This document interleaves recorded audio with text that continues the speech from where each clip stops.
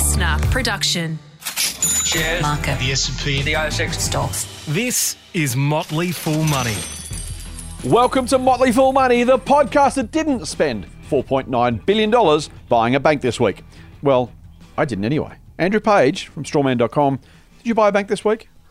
Mate, I don't invest in industries that are about to be disrupted. You know that. So, no. You know what I love? There is never, ever a tangential break in this podcast. There might be lots of tangents, but the general through lines, as the cool kids say, they are eternal. And I'm very pleased that you didn't I'll let always us find a down. way. I'll You always will- find a way. You will always find a way. By the way, I did get a question asking you to rant on property this week, which we might cover on Sunday. And I said, man, Just for something different. well, I did say the question, man, you really hate me, don't you? And he said, well, property and Bitcoin, what else could I ask about? So there was that. There was that. Mate, how's your week been? A busy week. Earnings season. Earnings season.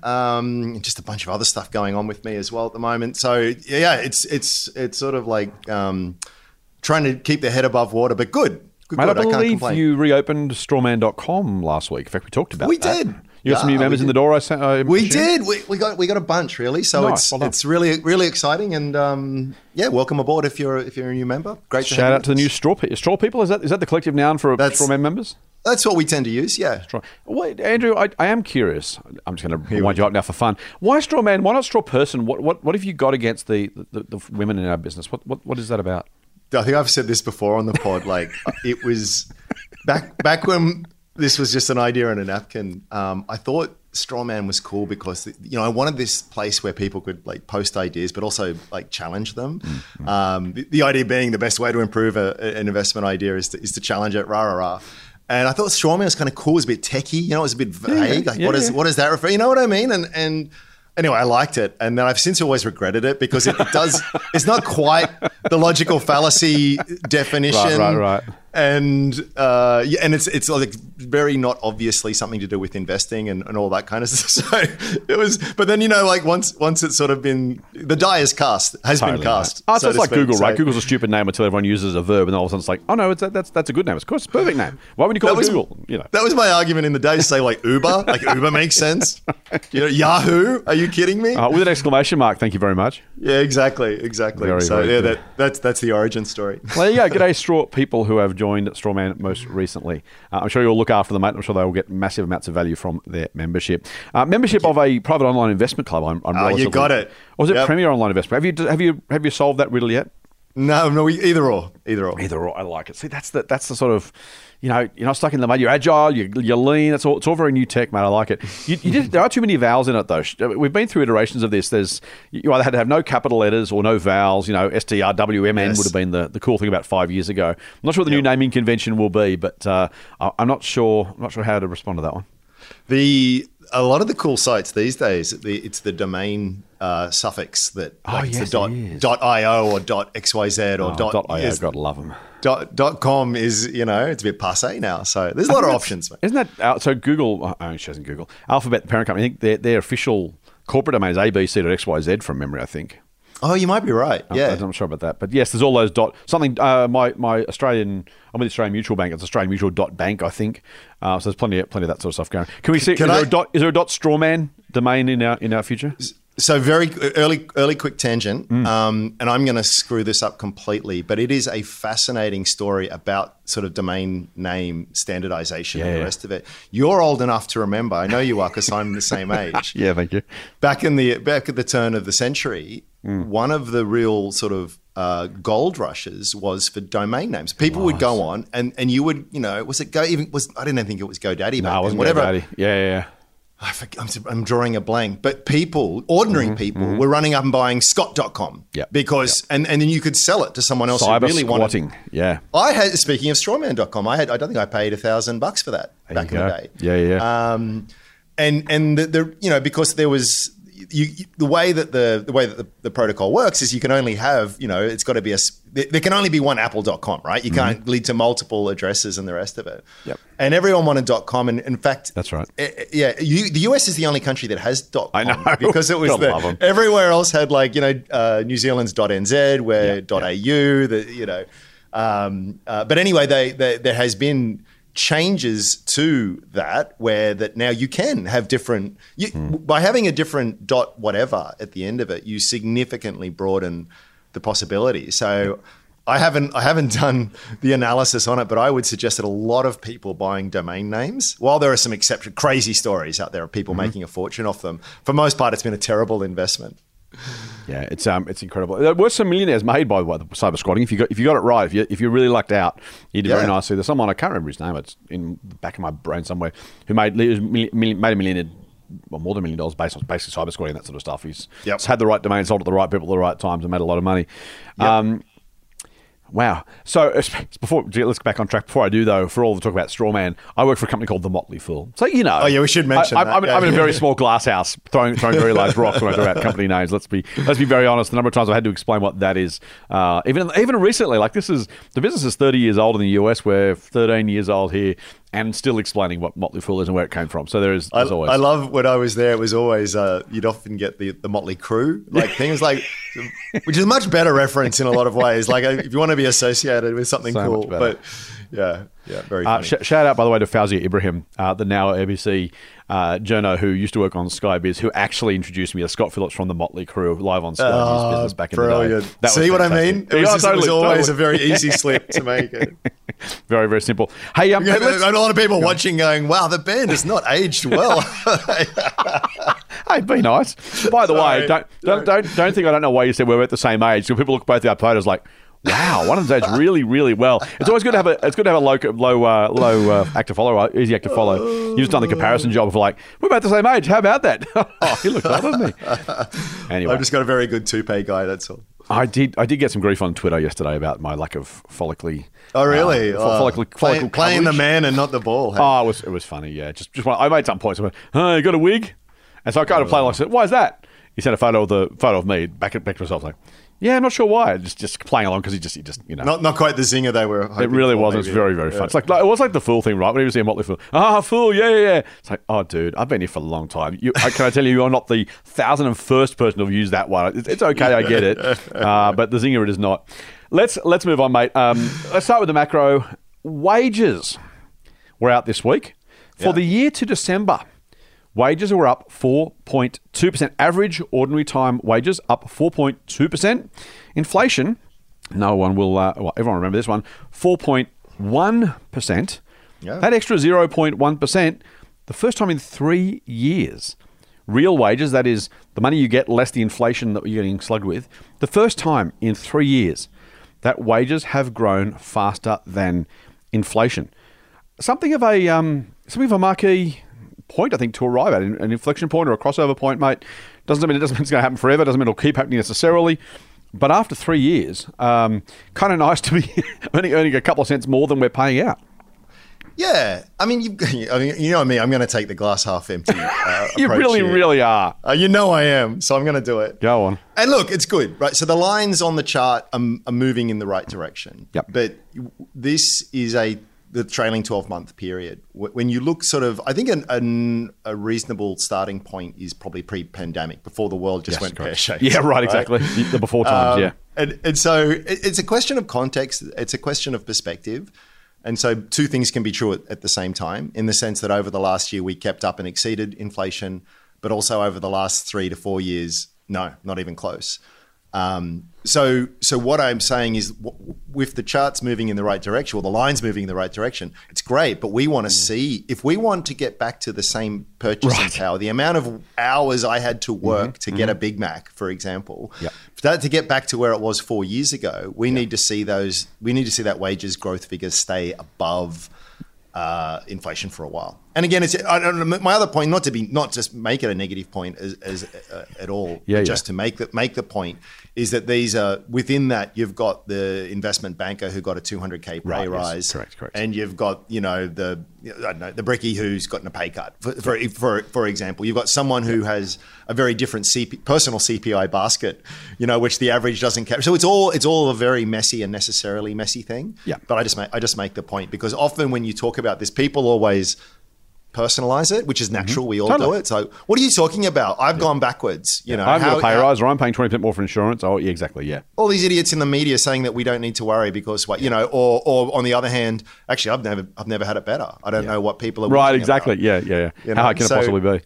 Yeah. So what do you think? What do you make of it? So the other thing, mate, this is, I've said so many times, mostly on a couple of times on the podcast, I'm sure, mostly on radio and TV when I've done it. It's a really weird time to be giving commentary on this sort of stuff because good is bad and bad is good, right? Yeah. Economic growth's really strong. Oh man, that means the RBA is going to put rates up. You know, if inflation's going down, well, if it comes down too fast, then it means the economy's. It's all that stuff where you kind of, you know, in a normal cycle, or normal parts of a cycle, and because we haven't done it for 30 odd years, we haven't had a proper economic cycle with a recession for 30 years, a proper one anyway, excluding the COVID one. You kind of it's a really weird scenario. So, speaking of the glass half full and empty, let me do both. Great that average wages are increasing faster, and you're right, that's not everybody, but I'd rather the average higher than lower in that sense, because at least that suggests more people moving more in often. the right direction. Right, Yep. most of the money is going towards better off than inflation. So that's great. The flip side, of course, is that whatever any cost item, energy, fuel, food, wages, is higher than the inflation rate, then it becomes something that drags inflation higher over time. And I'm not a wage price spiral kind of guy necessarily, but there is really like the tin tacks. The real facts are, if wages stay higher than inflation, they are going to continue to drag inflation upwards. And more so in areas where we have personal services. Think about the hairdresser, the physiotherapist, the nurse, the whatever. When the major input is the wage, and the wage is growing faster than the average price, the business owner is going to be more inclined to put prices up than not, all things being equal. And so that's there's a reality there that I think we need to probably be mindful of. Now, the missing link is productivity, of course, because how we increase living standards over time is we get to buy more stuff. Now, if the stuff goes up as fast as the wage goes up, we don't get to buy more stuff. We just have this, rising tide where I get paid double, but everything costs double, so I don't really win. Unless I get paid double, the stuff doesn't go up because I'm more productive. I can produce more widgets per hour, or I can add more value than the increase in my wage. That has been the story of the 19th and 20th centuries, 21st century so far, mostly.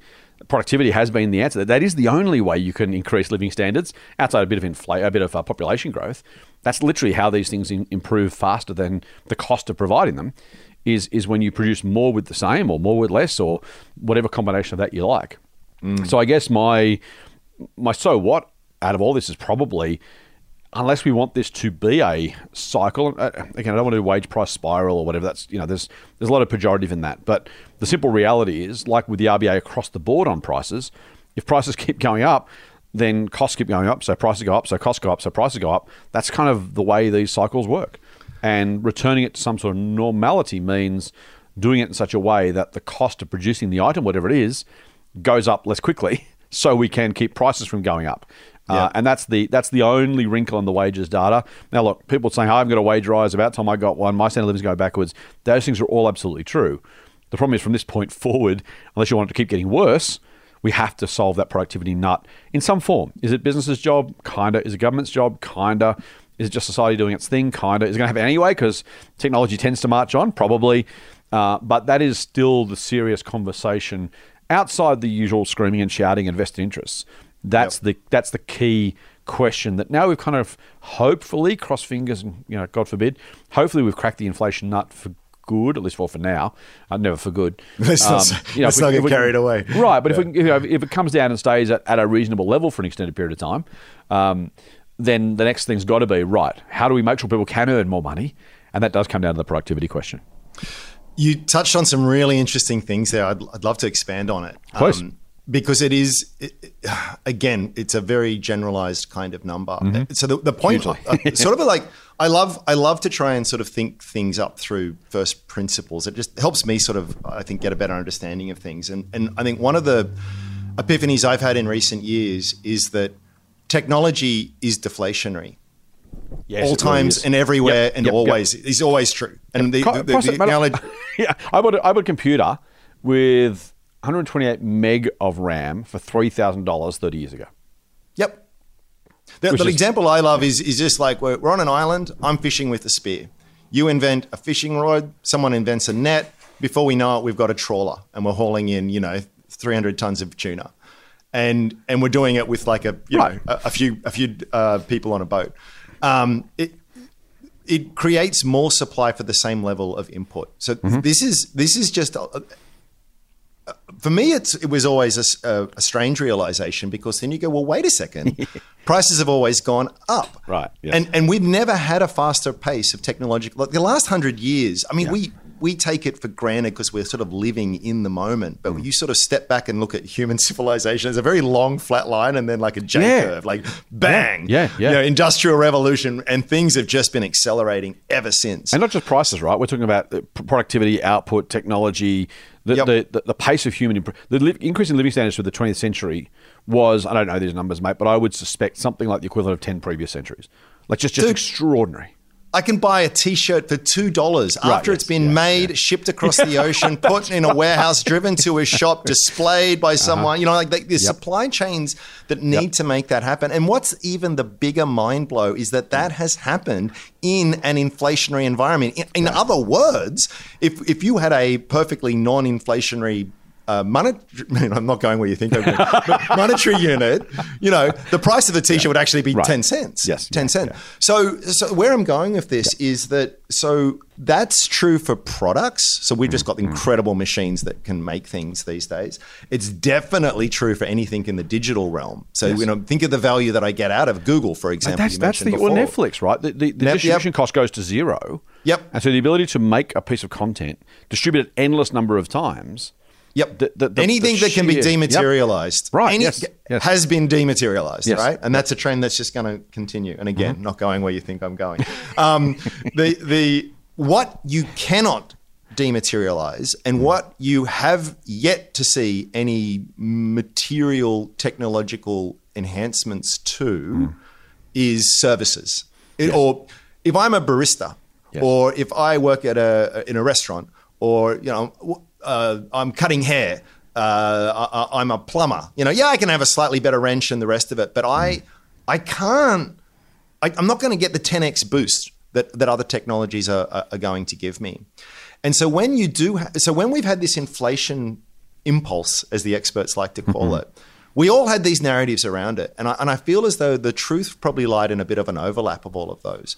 We had this big, like 7% plus we got to in Australia. Actually, we get almost to 8%, and it was huge. Yep. Why was that? Massive supply chain disruptions. Boats couldn't get around. There was less supply. Prices went up. But a war, some government spending, throw all those things together. All of that stuff, right? That happened, and that's what gave us a big push.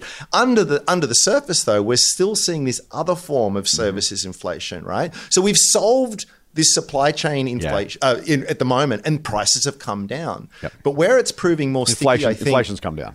Not prices. What did I say? Oh, sorry. Yes, sorry. Oh, you normally make that point. I know. That is I'm so glad you picked me up on that. And you're one of those who saying that, so I'd return the favor. Go on. Excellent clarification. So what you've got now is you have a situation where the underlying service-oriented inflation is big, because when prices were all high, I demanded a higher salary. He's got nearly full employment. A lot of us were able to sort of get that. Yep. And then our prices go up. Now, our prices going up is someone else's costs going up. Which is the spiral, right? That's exactly where the spiral comes from. Yep. Which is the spiral. And in Australia, I believe, correct me on this if I'm wrong, but our economy is 70% services based. Yeah. I don't know for sure, but I believe it'd be something like that. Around 2/3, if you want to ballpark it. Yep. And so this is my point. So people can say, we won inflation. I was like, well, no, we won that part of inflation. The other part of inflation, I think, is actually here and going to be stickier. And I think while we have seen some success, and again, this is all lag data, with people managing to negotiate, again, in aggregate higher wages, and that's now tipped above what the trailing inflation rate is. This is all really good, but there are still I can guarantee you right now, there are plenty of people out there who would love a pay rise and have a pretty good argument to make for one. So there's an inertia to these things, which is why I come down on the side of, I think, while we are definitely past the peak, inflation is going to be stickier than we perhaps would like it to be. It'll be a while before we're anywhere near 2%. Is my personal view. Even though we may continue to sort of trend down a little bit, but we'll see. I think stagflation. I was going to ask you this actually. I was thinking that might be sort of a potential option for the global economy. Do you have any thoughts on that? No, in the sense that no one knows what's going to come next. But it's of course, a risk. Yeah. I mean, look, the potential for it, I guess. Yeah. Yeah. Absolutely. I think the next couple of months will tell us if we can take that inflation from 4.1 down to 3 point something. The Yanks are already down at 3-ish. Here's the other thing about stagflation, mate. It's not all that unusual, uncommon, or even unreasonable. As I know transitory has become this word that people have an allergic reaction to, but we will have slower economic growth because the RBA is slowing the economy. The central banks are slowing the economy to deal with inflation. And there will be a crossover point, a bit like wages and inflation, where the economy is slowed or slowing because they're trying to deal with inflation. And at that point, inflation will probably still be too high and the economy will be probably slowly growing. And some people will say, stagflation.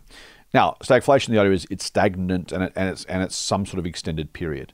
We should define stagflation. Just more, so very quickly, just a very anemic economic growth, if any, while there's persistent inflation. Correct. That's exactly what it is. So the worst of both worlds kind of thing. Stagnant economic activity and inflation, stagflation. Yeah. One of the earliest portmanteaus like Tomcat and Benefer and all those kind of great things that we the economists were there first, people, is all I'm saying. But yeah, so look, I don't know, mate. I don't think it's the most likely outcome because inflation seems to be coming down pretty quickly. We seem to have... Yeah, but my argument is that's a product-led. And I think you see that when you look at the data. It's the services. Yes, exactly. Totally. Yeah. It may be enough, but you're right. I mean, this is the other thing, by the way. The RBA said... people were saying at the beginning of this, why is the RBA raising rates? Inflation's all imported. What can they possibly do? And the answer was always nothing.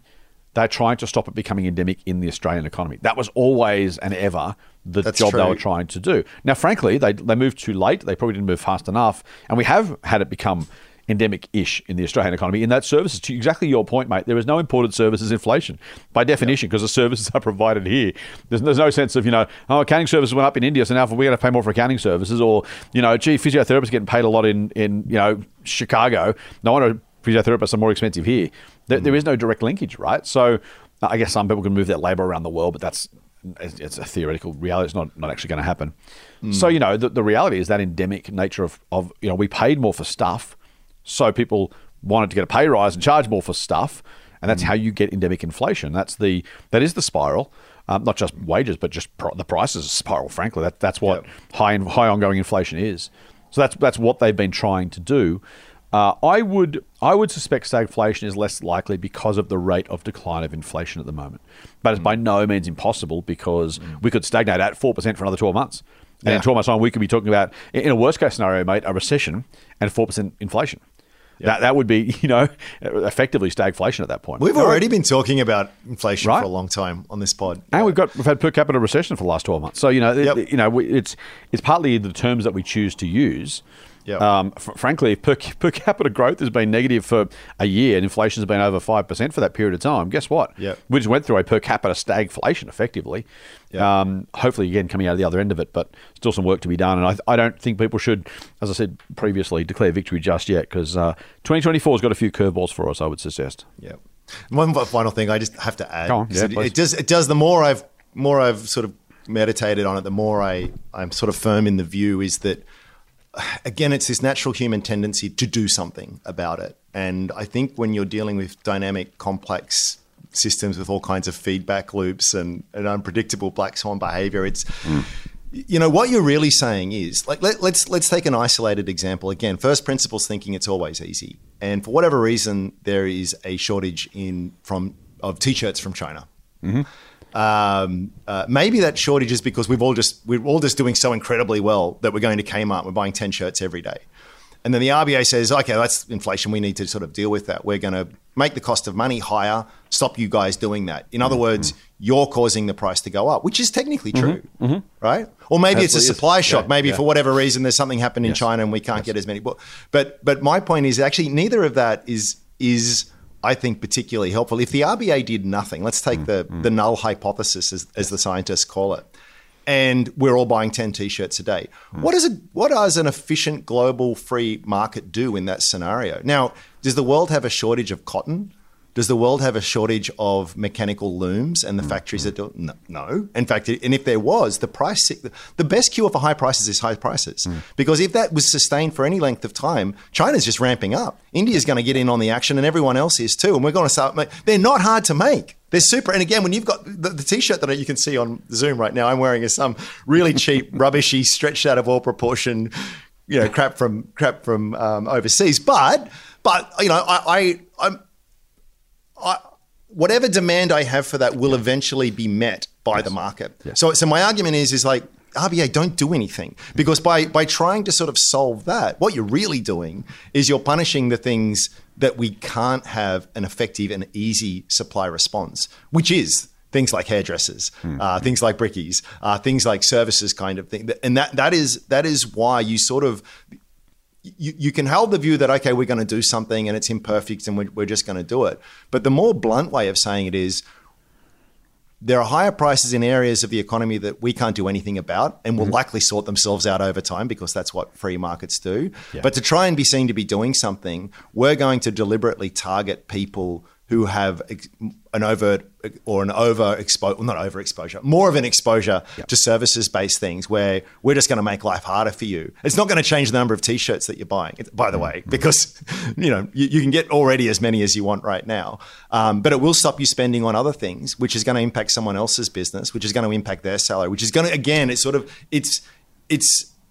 we use nice words, but we are going to make you all suffer for a lot of things. Yeah. For a lot of things that aren't necessarily your fault, and what we're doing won't necessarily fix either. The T-shirt problem is still the T-shirt problem until there's the supply side response. Am I making any sense? You are making, but listen, I think I don't necessarily agree. I think there's a role to chop off the tops and the bottoms, just make the pain less severe on both ends, to reduce the booms and fill in some of the busts, just to make that less, if it takes 5 years for the supply response to finally do its job and 15% of Australians are put out of work in the meantime, I would say, did it resolve itself? Yes, because it always must. You're right. Yeah, but they're putting people out of work anyway. I mean, that's what I'm saying. The implicit thing here is by making business harder, we are going. I mean, totally, yes. Bullock said it, but a slip of the tongue, or was it? And I certainly know they've said it at the Fed. It's like we want unemployment to go up. Yeah.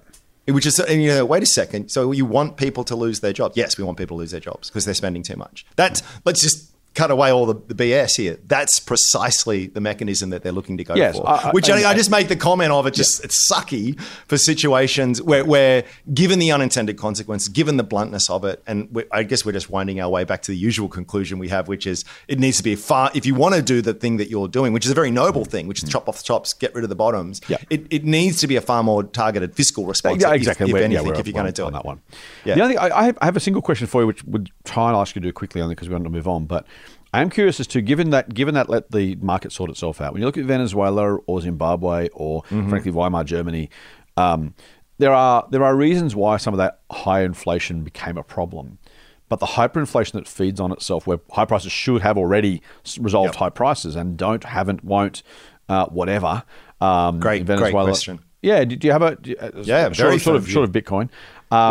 But but that idea, I think my concern. Why did that happen there, and what could have they done to avoid it? Or the converse. Yes, my perspective is the same question, which is if you're the RBA, you're thinking, I'd really like to make sure we don't end up there. Yes. Maybe I should do something about that before, because once it gets to a certain point, it becomes the snowball, right? Yep. And yes, eventually that ends up, it'll have the same supply response eventually, because eventually the whole thing breaks and you have to start again. Yep. That is the extremist version of it'll find its own level, and you're not wrong about that. But if you're a central bank and you're saying, I'd kind of like to make sure we don't end up being Venezuela, and I kind of think that maybe some action might be useful just to make sure we don't.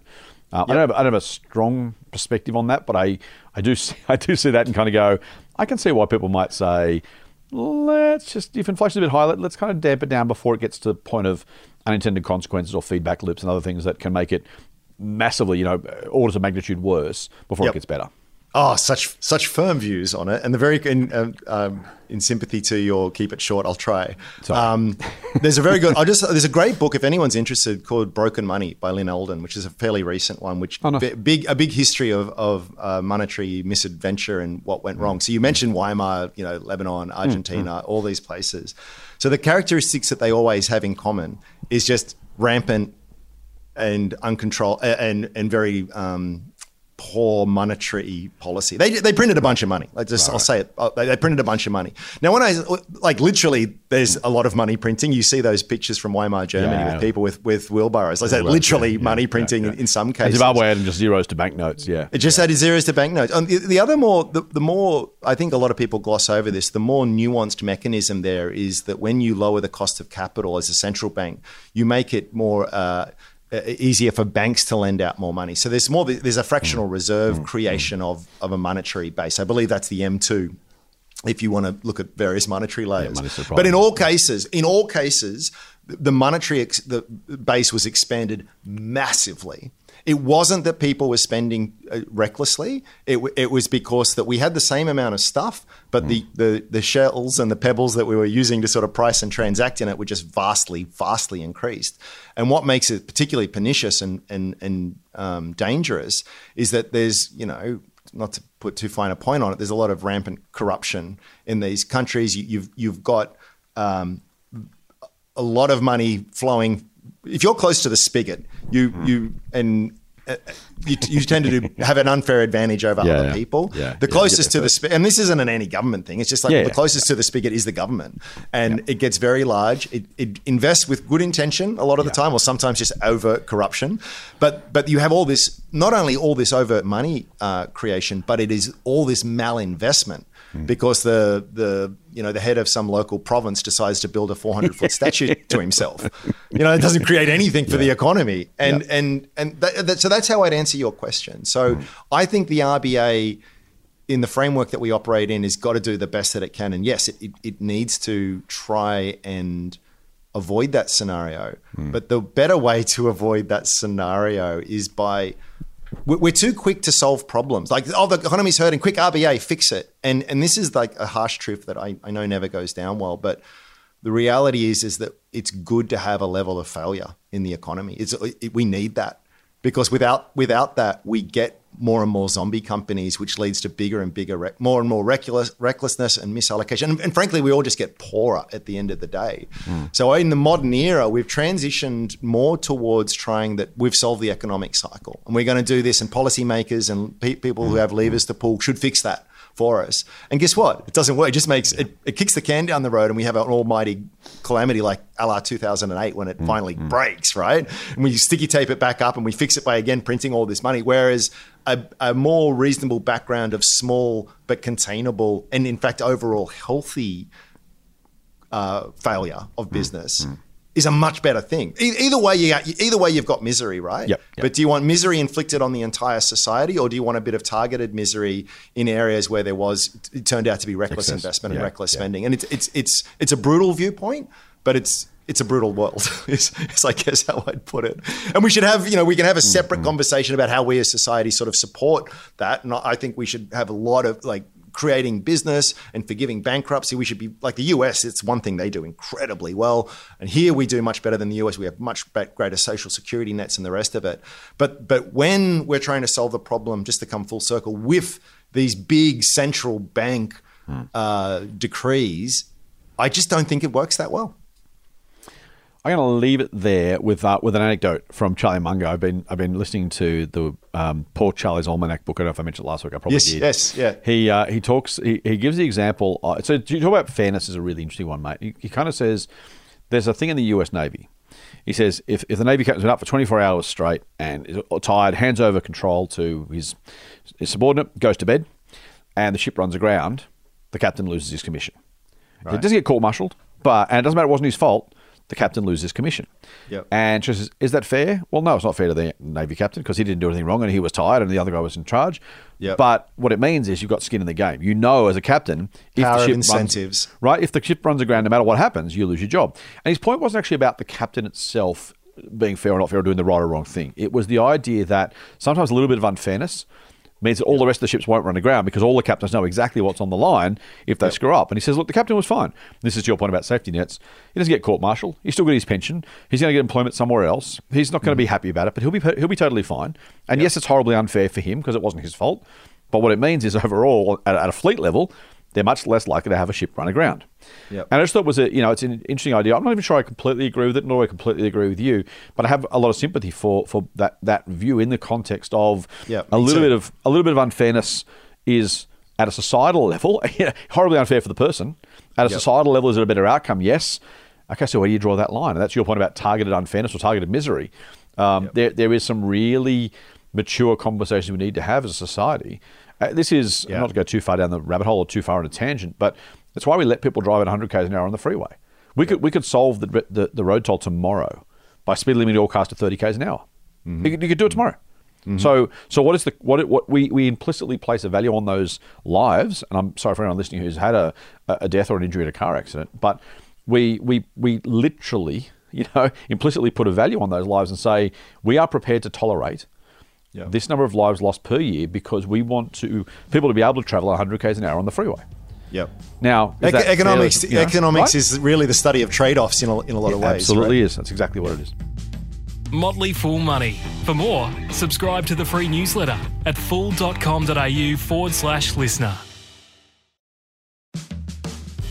Some profit announcements from this week, and a CEO, in fact, two CEOs, deciding to depart the scene. The big one was probably Woolworths CEO Brad Banducci stepping down. He famously was on Four Corners earlier in the week, walked out of an interview and said, "I didn't mean to say that. Can we start again?" The reporter said, "Well, sorry, Brad, this is on the record."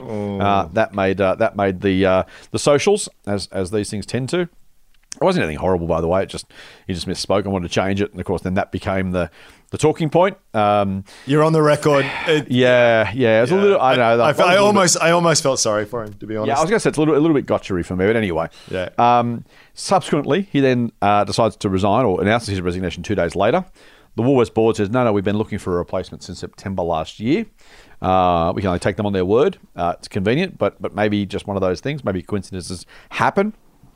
Also announced a $780 million loss, thanks to some big write-downs.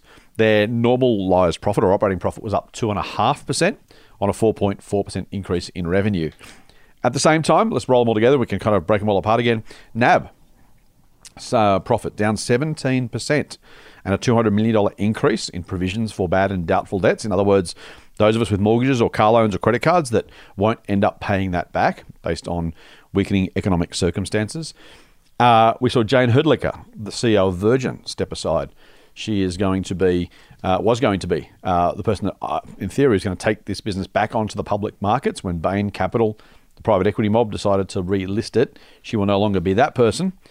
A lot going on. Last one probably, mate. ANZ buying Suncorp's banking business. So many bits of corporate news and big corporate news this week. Do you want to kick it off with Woolies, mate? Do you have any particular thoughts?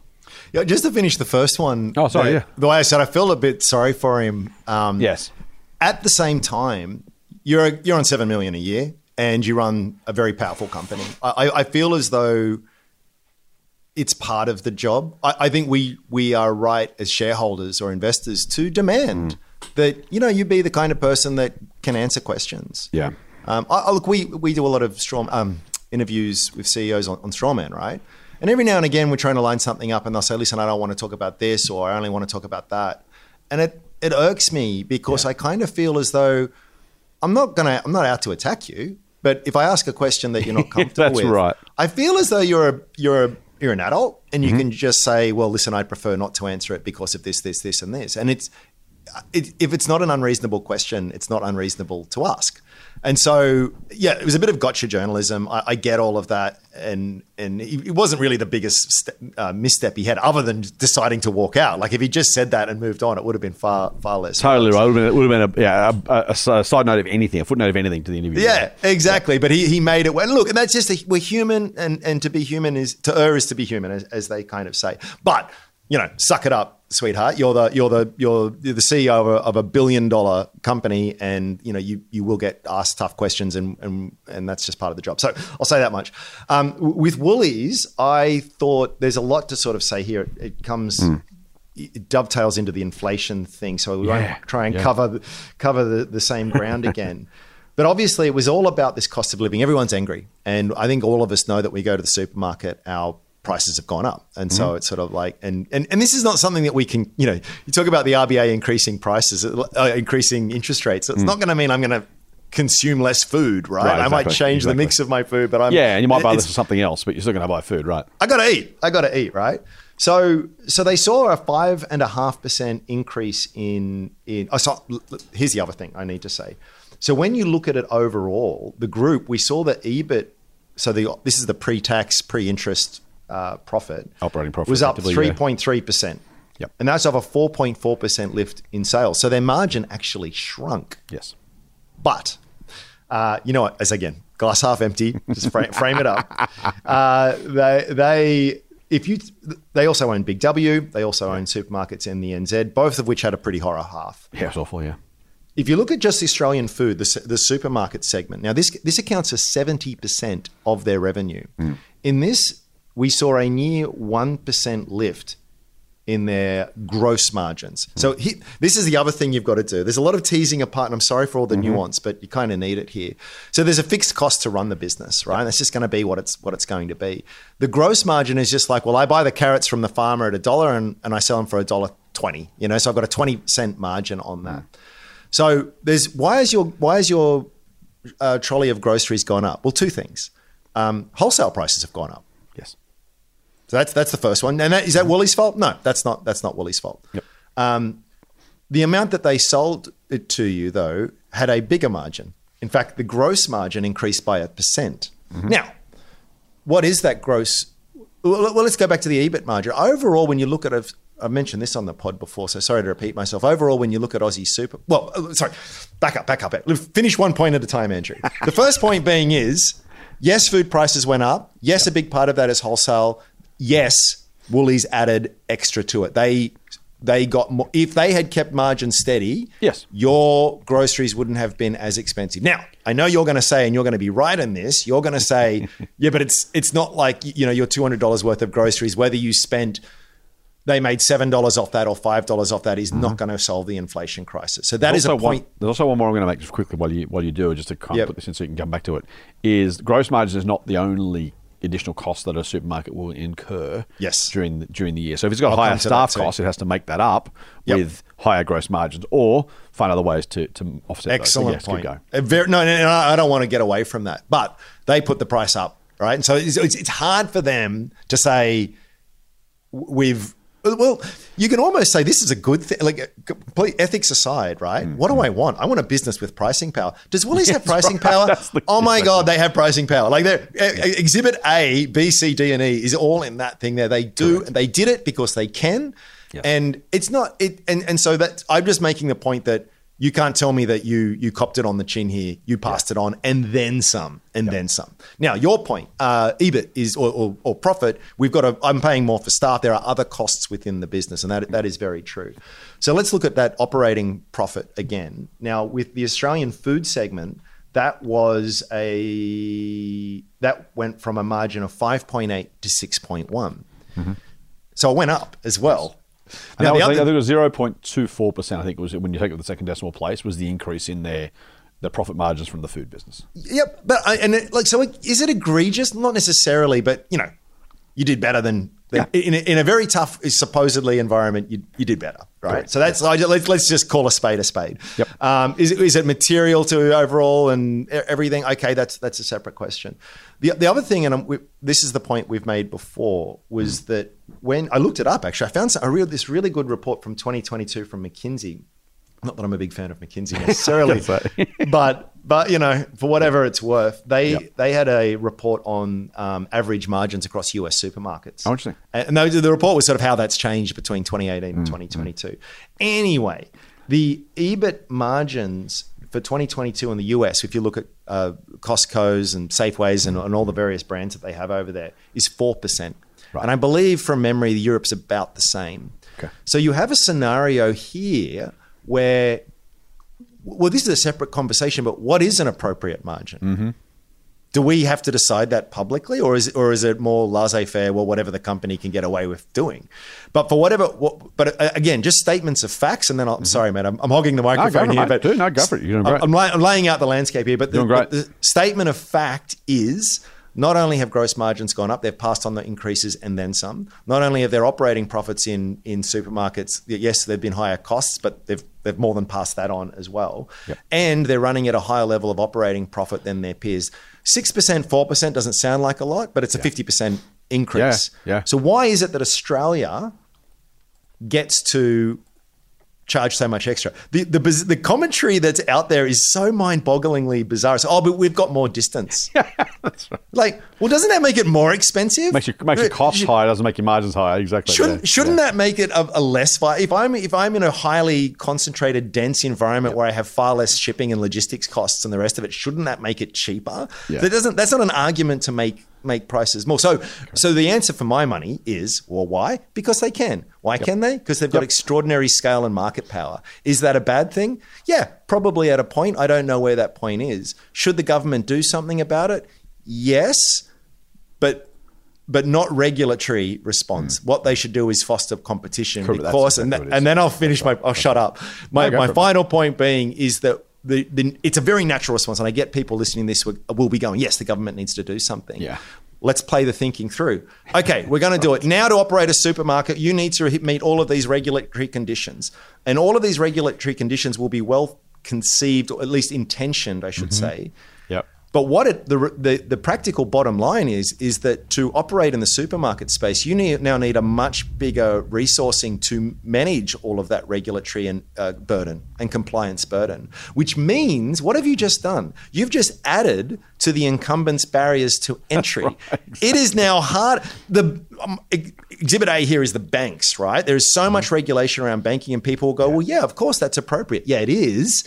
But the perverse, unintended consequence of that is that it's just virtually impossible for anyone else to get in there and compete with the banks. So economists have a name for it. It's called regulatory capture. And quietly, if Woolies was found at the end of a hostile Senate who said, we're going to do all these stuff on you, secretly they'll be clinking the champagne glasses, because while it will have an immediate short-term impact, longer term, it just entrenches their incumbency. Okay, I'm out. I'll shut up. No, mate, that is a great tour de force. I'm going to throw a couple of thoughts, just random thoughts to add to what you've said. First thing I want to actually point out, this is not, well, I'm on a bit of a run on this one, but I'll keep going. If you look at so you talked about the food business for Woolies. If you look at the performance by business, Woolworths supermarkets, the actual supermarket, physical supermarkets, the usual things we know of supermarkets, sales were up by 3.2%. Woolworths Metro, so the little kind of in the place food stores, the little ones, lower footprint, probably higher rent per square meter, but also probably higher prices. Sales up 9.1%. The e-commerce business, oh yes, up by 21%. Now, I don't really know what the gross margins or net margins are for that e-commerce business. In part, they're actually including e-commerce sales from the stores. So you kind of can't separate them out, because they're saying, well, the click and collect or the online ordering, we're tracking the sales going through the website, but they're fulfilled at store level. So how do you can't ever really break that apart. Yep. But it's fascinating, mate, because that is now close enough to 15% of the store originated Woolworths sales. And you start to do those maths. Now, that, again, grew at 21%. Store originated sales up by 3%. So it grew 7 times, or 6 a bit, times as fast or faster than the physical supermarkets business. This is a business that is changing radically. If you fast forward this, it'll plateau at some point. But if you fast forward this far enough, that e-commerce sales growth is going to be phenomenal. And it's worth just calling that out. So yeah, it really is. They do some EBIT numbers by stores and e-commerce separately. I don't know they've allocated all those costs accordingly. So it's probably, I won't say misleading, because that suggests intentional. It's just harder to do. So I would ignore the EBIT numbers for the sake of it. But yeah, I thought that was really interesting. Next thing for me, mate, is I used to work at Woolies way back in the day. I also worked at Woolworths Suppliers. I've seen both sides of this. So I just want to throw a couple of thoughts about that competition piece. I have a very, very strong conviction, but I can't prove it because it's impossible. There's no way to do the counterfactual, that Australian consumers are far, far, far, far better off having an oligopoly at the moment, at least. Could get worse, could get bad, than if we had lots and lots of little guys. Why? 2 things. One, Woolies and Coles have an absolute stranglehold on suppliers in Australia. they can pretty much call the tune. I think I've said this before. I don't know if I have. I used to work at a supplier who, unless Coles and Woolworths would both take the product, there wasn't enough volume to make the product worth making. So what does that mean? It means you've got to get both of them through the door. If you get both of them through the door and they know that, and trust me, they know that, they can set the conditions, including the prices. Now, what are they going to do with those prices? Some would say they're going to try and make more margin in some part, yes. They're also going to set the retail price so they can try and get money off they still want to win market share from the competition. Yep. I have a very strong suspicion that if we said, now the thing you didn't cover in your response was, what if we broke them up? They said, right, you can't be this big. You got to arbitrarily take every second store and call it a Colesworth store, and there's now 3 or 4 retailers. We'll make you do it, or sell them off, or do whatever. We'll make this happen, just because we want to. I would suspect suppliers go, beauty, thank God. I'm going to now charge 10% more for all my stuff because I now can afford to, because the big guys can't dominate me that much. Now, if that happens, they can't absorb that sort of increase. So what happens? Shelf prices actually may go up, not down. And on top of that too, you've now got a third logistics network that you need to support that. That was chain. my next point. And on a country the size of Australia, why the argument that does ring true for me on distribution is not we make more margins because the distribution is longer and further and worse, but it acts as a natural barrier to competition, which allows that. Because if I had to all of a sudden supply Adelaide and Darwin and Newtown and New Farm and I can't think of a new that starts in Melbourne, but you get the idea. Newcastle and whatever. If I had to supply all those and duplicate the head office, duplicate the freight network, and by the way, the freight guys are going to give you a worse price because you're no longer sending as much stuff in as many trucks. I'm not saying it's terrible. I'm not saying it shouldn't be done. I'm not here to defend the supermarkets. I don't own any shares. I think I've said before, my own bloke owns a fraction of a single Woolworths share through his account. Trust me when I say that doesn't motivate my thoughts. I'm not saying it would happen at all. It may not. You make such a great point. Yeah. It's just worth bearing in mind when we say how terrible the Australian supermarket industry is. By the way, if I this will anger people. If I can do anything with supermarkets, I'd actually put prices up because I think what they should do is pay the suppliers more. Frankly, if there was, the people who are suffering from lack of competition is not the consumer. Can I tell you? It's absolutely the supplier. And I'm not crying poor on behalf of the people I worked for. I work for multinationals mostly, not entirely, but mostly. It's the farmers and the little suppliers who are just being told exactly what price and exactly what discounts and exactly what margins, they have no choice. They are desperately trying to keep going, knowing that the sort of Damocles is hanging over their head. Anytime Woolies and Coles get the irrits with them, it's game over. So I actually think we'd have a better supply experience. We'd probably have a healthier supplier ecosystem. But we'd have to pay more for that, and that is the ugly reality. If you looked at this system and said, how should we fix it? You would say more chains, more suppliers, a better balance between supplier and retailer, and the result would be higher retail prices. Now you try to say that in Parliament, it's not going to happen, right? It's such a great point. I mean, and it kind of underlines what we were talking about before. In you have to be so careful anytime you change a setting. Because you kind of think, I change A, that leads to B, and then I get C. And then you've just given an excellent case as to why, but there is this unintended EFG over here that you didn't even think of. Yeah. And by the way, there's probably a whole other bunch of letters that we're not even... That's right. It is so... Because it is this bottom-up organic mess of just people cooperating, right, and trying to all get ahead that sort of forms this sort of emergent behavior. So it is excellent. So, I think I'm with you there. I'm not saying it would happen at all. I don't know. All I'm saying is be careful what you wish for. I can totally see it. Or something that we're not even contemplating. Yes, right? Exactly. That's right. Option door number 3. Yeah. Yeah, and it's like, oh, God, none of it saw. And history is replete with that kind of stuff. So what was I going to say? Oh, where we probably do need more of a policing or regulatory role is just in making sure that there are as few barriers to entry as possible, such that if someone did want to try and do it, I'm from Europe. Yes. I own a $500 billion enterprise over there. I'm broadening into Australia. I've got the capital to do it. I want to do it. Aldi's tried to do it. Costco's tried to do it. Yep, they've done it. Aldi's got about 10% of market share of dry grocery. It's remarkable. I've got no data for this, but here's my data point. Yeah.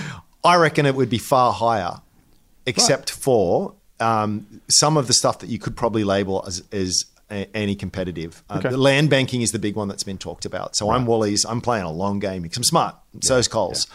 So they know, there's a new housing development going here. The city, the urban fringe is growing over here. They know exactly, and they know that particularly the way cities are planned these days, everything is built around a Westfield or a Westfield kind of equivalent, right? Or one of the one new marketplace kind of group shopping centres.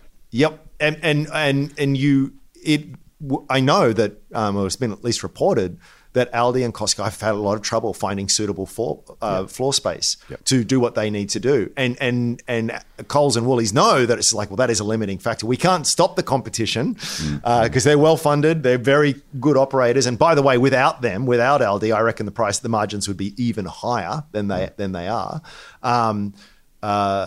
Yeah. Do you see where I'm going there? I totally agree. So let me take that then to competition law, mate, because this takes us beautifully to ANZ and Suncorp. Yes. You're right. Woolworths got to buy Flemings back in the day. I can't remember who bought Franklin's in the end. It might have been Metcash. I can't remember. Woolworths. There was Jack the Slasher in Tamworth. That's right. Well, Woolworths bought an ailing warehouse operation in Canberra called Australian Independent Wholesalers way back in the day. I know because I was the Heinz account manager for AIW way back in the day. Yeah. Prove I'm old. Frankly, Woolies bought Safeway way back when, and then eventually rebranded that business in Victoria. There's a long line of these kind of things happening, and I would suspect that at our time, again, for everything we've just said, stopping some of that purchased consolidation would have been the easiest way, probably, to put a little bit of the brakes on that kind of outcome. That being said, Flemings and Franklins were going broke. So there's also a reality around, well, okay, you don't buy them, they go broke anyway. The big guys take over the space or the sales. They probably do. So again, no perfect solutions. We didn't mention IGA. Yeah, right. Right, so there's another player there as well, but I mean, because there are players here, right? There are players here that have overcome the sort of initial sort of activation barrier, sort of get to jump over. So, yeah, I would be doing whatever I can to make it. Again, not to pick favourites and or anything like that, but just to make sure that any anti-competitive behaviour that is happening that is where is an unreasonable flex of market power. And by the way, I think companies should flex whatever market power they legally can. That's your duty, right? To maximize profits. That's the construct in which you operate. But at a society level, we just need to make sure where the bounds sort of lie. And if someone has just got such incredible power that they are you veer into the exploitative kind of realm, that's where you've probably recognised that you've gone too far, and you need to sort of stimulate some activity elsewhere to help bring it back. So this week, not this week, a couple of years ago, the ACCC said to ANZ, you may not buy Suncorp's banking business. Okay, it will reduce in a lessening of competition. This week, the Australian Competition Tribunal, the court effectively that hears appeals to ACCC decisions, said, yeah, sorry ACCC, you guys are wrong. You can't block this one. We're going to let ANZ buy Suncorp's banking business. Now, I've just spent a lot of time not even defending the retailers, but trying to paint a more even picture than perhaps some in the media choose to outline. I did see one. Can I have a quick bit of snark? I saw one article where Woolworths had made a couple of % more in profit, and the article there goes on to say, "Well, that might seem small, but it's actually this much money." Which was kind of saying the quiet bit out loud in terms of the reporter's own perspective on... I don't see them saying that when margins fall. That seems small, but that's actually, they lost this much money. You never see that in those articles. You only see it in the articles where the reporter has a predetermined view, and they're entitled to that, but let's call a spade a bloody shovel. Yeah. For all that said, mate, I am also not sure, as I've kind of intimated, that allowing some of these mergers is a good idea. And it's interesting that I have a thought on this, so let me set it out. ANZ gets to buy Suncorp's banking business. It cost them $4.9 billion, if you don't mind. Made a whole lot of commitments about keeping staff and keeping the brand for a while. I would put a large amount of money on the fact the brand dies very quickly after that guaranteed period, correct? Yeah. But also, mate, I think it's interesting that I think I'm seeing is an ACCC that is becoming more interventionist, probably as a result of having a new government, really honestly. And I don't mean to impugn anyone's reputation or perspectives on these things, but it seems very coincidental. Certainly a very large correlation between a more interventionist ACCC and a new government in Canberra. But the law hasn't changed. So if you have a regulator applying a current law, the existing law, a certain way, but then that gets to a court who doesn't have the liberty of applying laws the way they might like them to be, but rather literally to determine on the basis of the black letter law, what does this mean? You may well have a situation where the ACCC says no to a merger, that the court says, well, there's no kind of foundation to say no to it in law. Why do I say all that? I think between that, the changes to, or the issues around supermarkets, the Alan Fels report that we talked about a couple of weeks ago, where he actually recommended that mergers have to prove it won't reduce competition, rather than the ACCC having to prove it will, in other words, reversing the onus of proof. I would suspect, mate, that we end up seeing tougher competition laws in Australia in the next 12 or 18 months. Now, maybe the government hasn't got the guts for it. Maybe they don't care enough about it. Maybe they do, or maybe they will. I don't know. I'm not making promises either way. I don't know what the politicians will choose to do. It's one of those forecasts that's not worth making. But it does strike me there is a significant difference between what the ACCC would like to do and what the law allows them to do. And to the extent the government agrees, I guess it's maybe just a comment more than anything about the moves and the mood in Canberra. But I would suspect we see some changes to competition law. Yeah. Yeah, I guess that's where I sort of land philosophically and trying to sort of draw up the battle lines with all of this stuff. It's hard, right? That any company, again, it gets ideological, but in a perfect world, which we don't live in, yes, the billionaires, the mega companies are the billionaires and the mega companies because they created immense value for the world via a new product or service, and we all just were intrinsically richer because of this company existing. If that company didn't exist, we wouldn't have this stuff.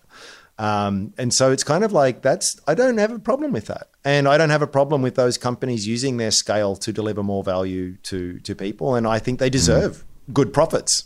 In fact, I think it's their duty to demand good profit.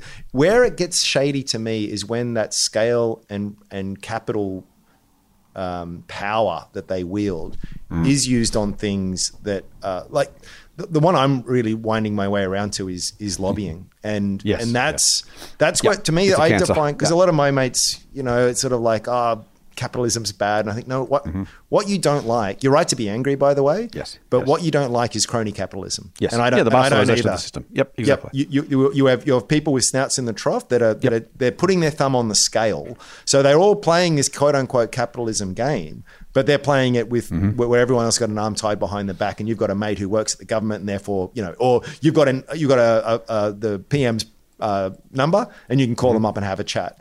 That to me is not capitalism, and that's where it is unfair. So when you get to those kinds of, and you talk about ANZ buying Suncorp, right? A huge transaction. How much money do you think they spent lobbying and with lawyers, just getting the deal structure and making sure the ground was laid as best as it can before?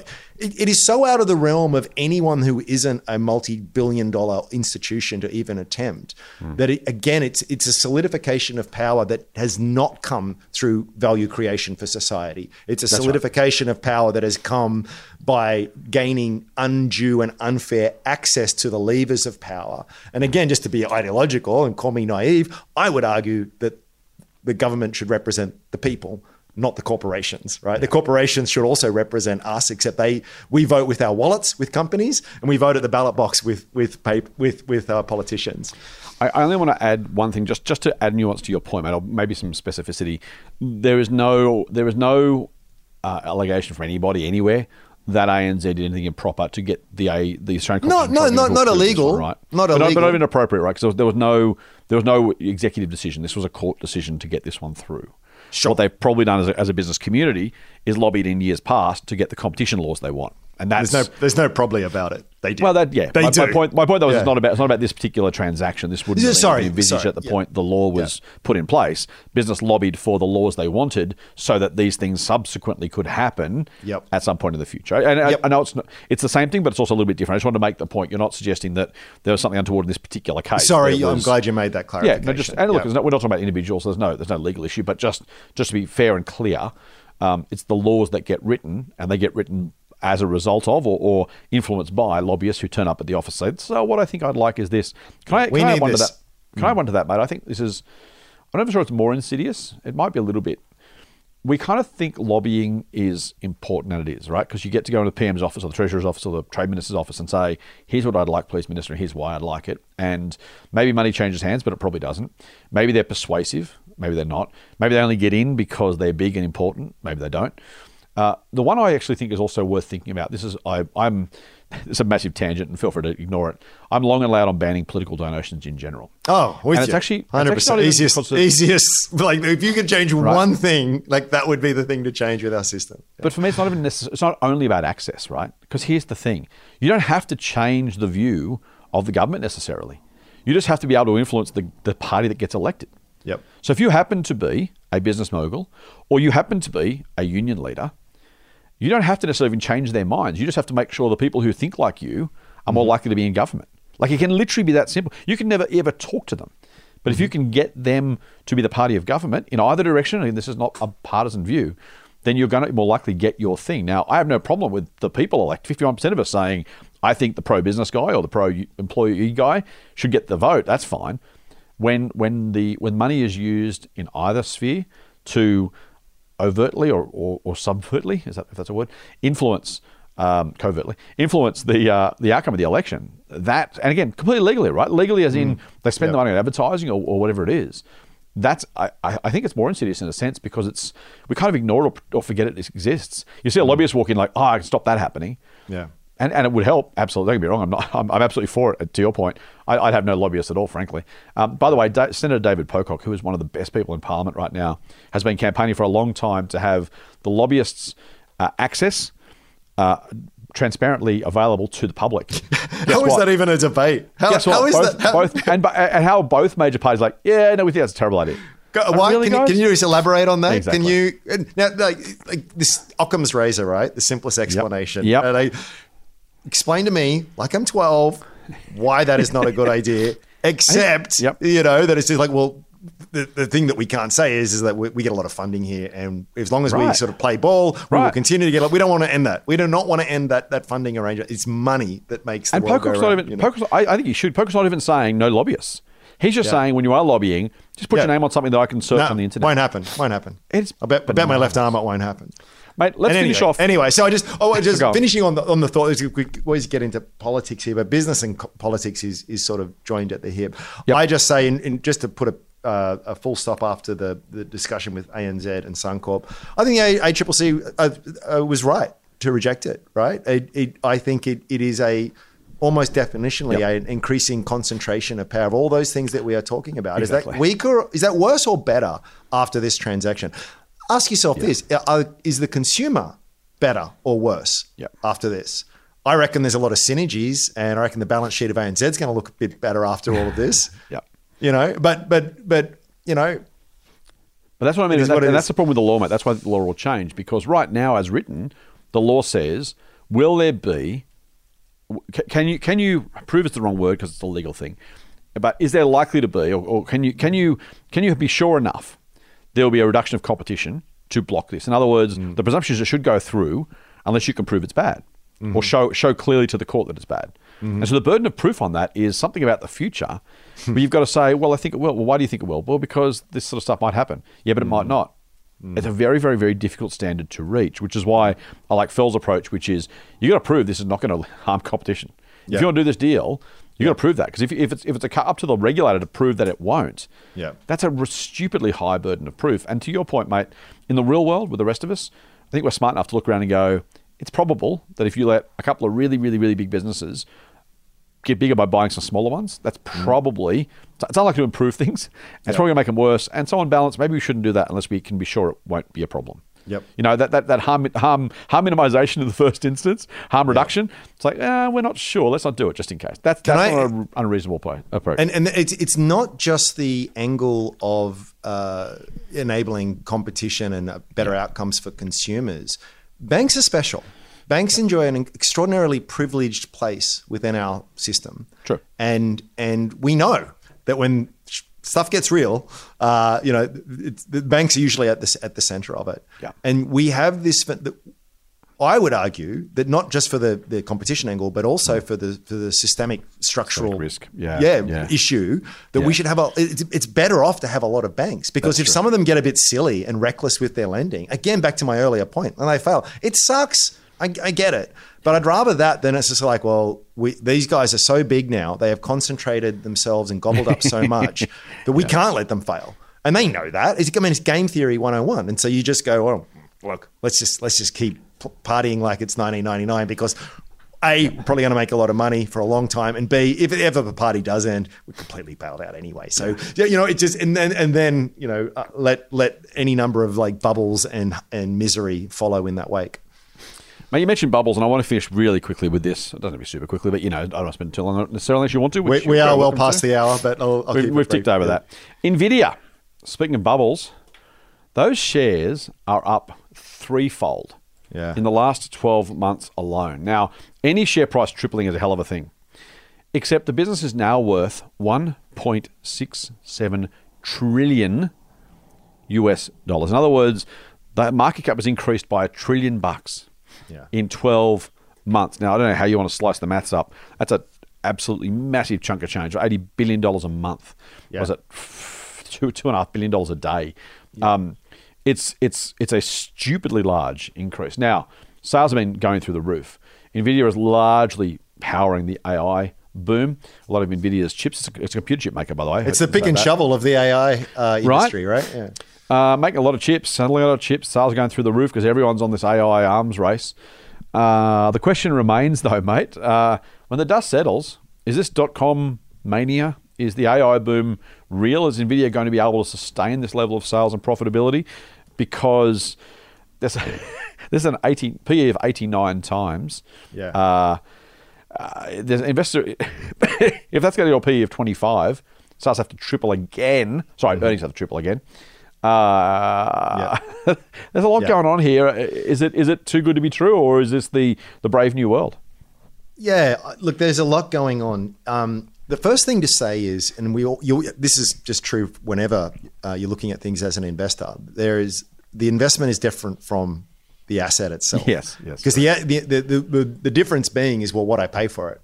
If you give me Nvidia for $1 any day of the week, right?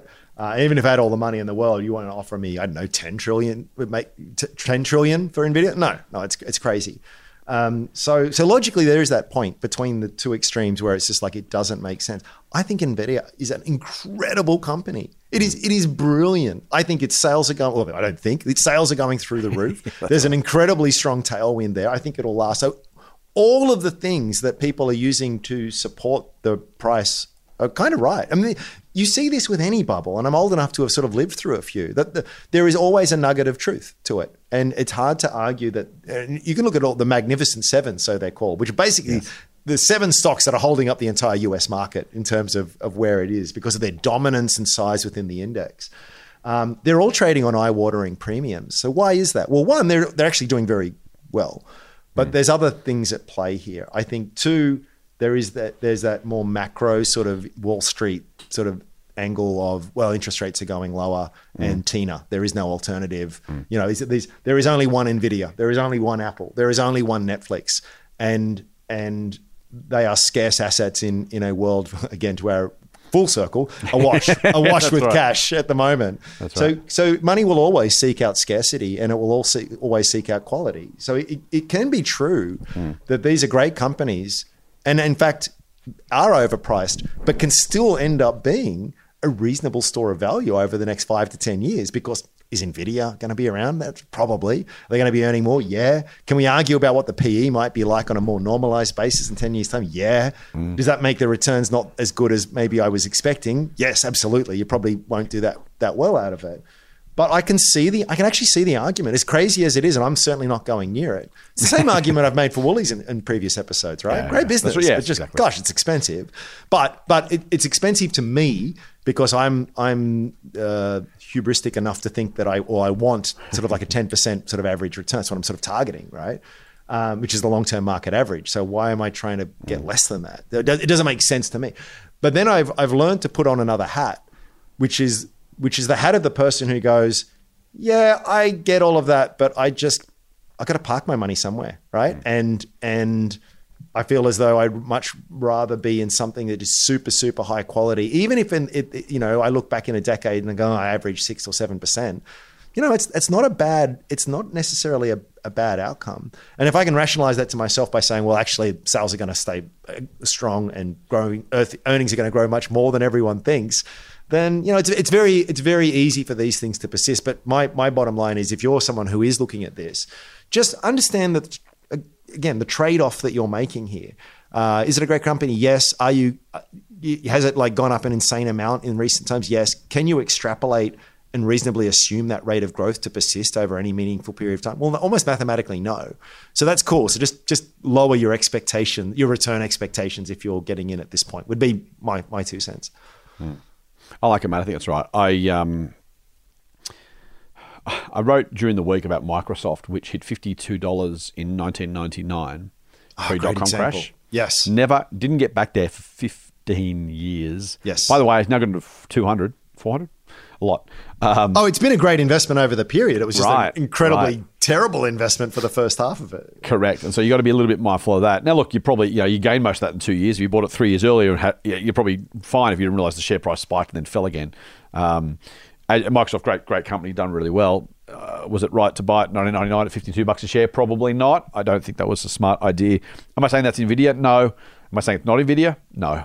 But it's such a good point, though, right? So let's get in our time machine. We'll go back to 2000. We'll speak to a Microsoft bull. They will say it owns the PC space. It owns the operating system space. Right? It has got exactly. Massive moats. I mean, there's antitrust lawsuits being filed against it, for goodness sakes. This thing is a monster, and it's only getting bigger. And over the next decade or two, it is going to grow like the clappers. And guess what?